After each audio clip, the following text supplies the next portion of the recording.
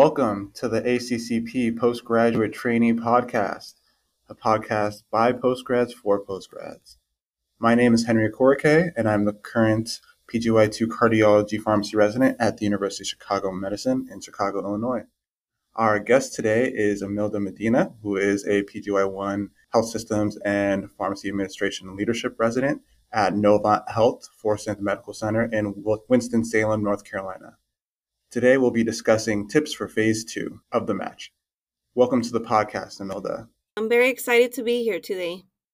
All right, so let's get started by having you explain what exactly is Phase 2. Sure. So Phase 2 is the second phase of the matching process. This usually takes place right after Phase 1 match results are generated. That same day around noon, then the list is released on the website where students can go in and see any of the programs that did not have a resident match with them. So Phase 2 was created to allow students who did not match in Phase 1 or did not participate in Phase 1 to continue on their quest of finding the right program for them. All right, perfect. So how is the application process for Phase 2 different than Phase 1, if at all? So the application process for Phase 2 is very similar to Phase 1. The only difference is the timeline. You will still submit your application through Forecast. You will pay the appropriate fees for a program that you apply to. If by any chance you see a program that you applied during Phase 1, during Phase 2, you can reapply to that program and there's no extra cost associated for that. The only ones that you will pay extra will be the ones that are your first time applying to. Something else that's different in Phase 2 is that time is of the essence during this phase, since the timeline for reviewing applications, sending out interview invites, and submitting ranks is shorter than Phase 1. It is recommended to submit your application as soon as possible. And then in addition, something else to consider is that there will be more students applying to these positions than the number of programs available. So sometimes programs will cap the number of applicants they will receive. So the best rule of thumb is to apply as early as you can. When I participated in Phase 2, I submitted my application the day after the list of programs was released. So if anyone wanted to kind of see a timeline that I gave myself. Okay, pretty interesting stuff.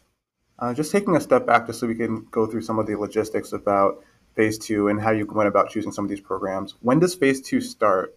Yeah, that's a good question. So Phase 2 starts at 12 Eastern time, the day Phase 1 results are released. So it's very quick.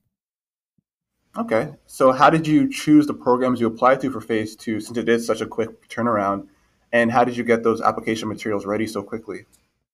So for Phase 1, I had created a checklist with my negotiables and my non-negotiables. I evaluated myself after seeing my results for Phase 1, and I tweaked my non-negotiables a bit to open myself up for a bigger category of programs. And then I used that checklist to determine which programs I was going to apply to in Phase 2. Something else that I did that same day was that I reached out to my preceptors and professors back at school for any insight they might have had on the programs that were listed for Phase 2. All this combined helped me narrow down the list of programs that I chose to apply to.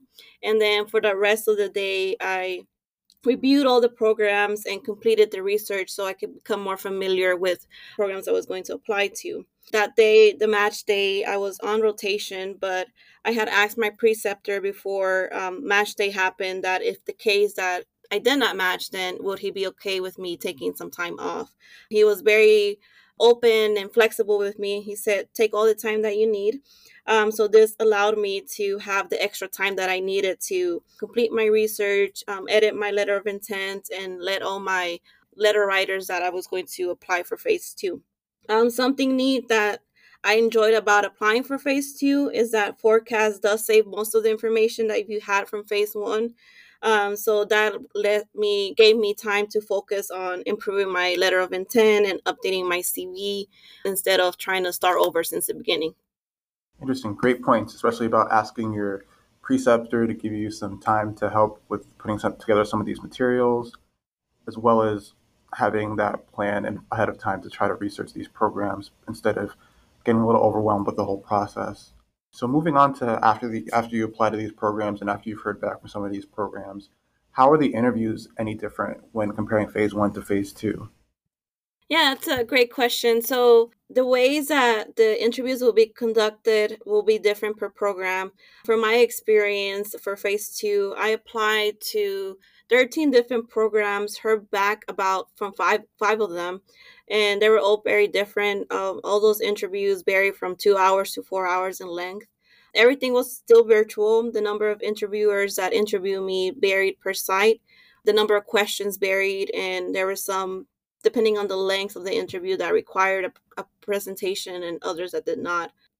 Overall, from that experience, my best advice for phase two interviews is just to follow the same customs as you would have had in phase one, and also still keep in mind that you use this time to get to know that program and see if it's a place where you see yourself for the next year or so. So they're still interviewing you, but you're still interviewing them, since you're going to take that into consideration as you create your new rank list. Great points as well. One thing to point out is the fact that, yes, right now phase one and phase two are both virtual, but historically phase one is typically in person and phase two was historically virtual. So I think it's interesting that we're getting that experience now, both for phase one and phase two. So what happens, worst case scenario, if you don't end up matching during phase two? What's the next step? Yes, I love this question. It really hits back to my story within pharmacy. So I applied to phase one. I did not match. I applied to phase two. I still didn't match the first time around. So then there's one more phase that you call the scramble. So the scramble is very different than phase one or phase two. And during this time, you'll just reach out directly to any program that doesn't have a resident yet or is still missing a resident. You'll interact with them personally through email or through phone or whichever way they decide. And then it is between you and that program to think about the logistics, if interview is going to take place, or how they're going to choose their candidate. So that first year that I applied, again, I did not match phase one. I did not match phase two. So I participated in the scramble. I found one program that I did have some interest into it, and I took the time to research them and reach out to them and get to know them a little bit.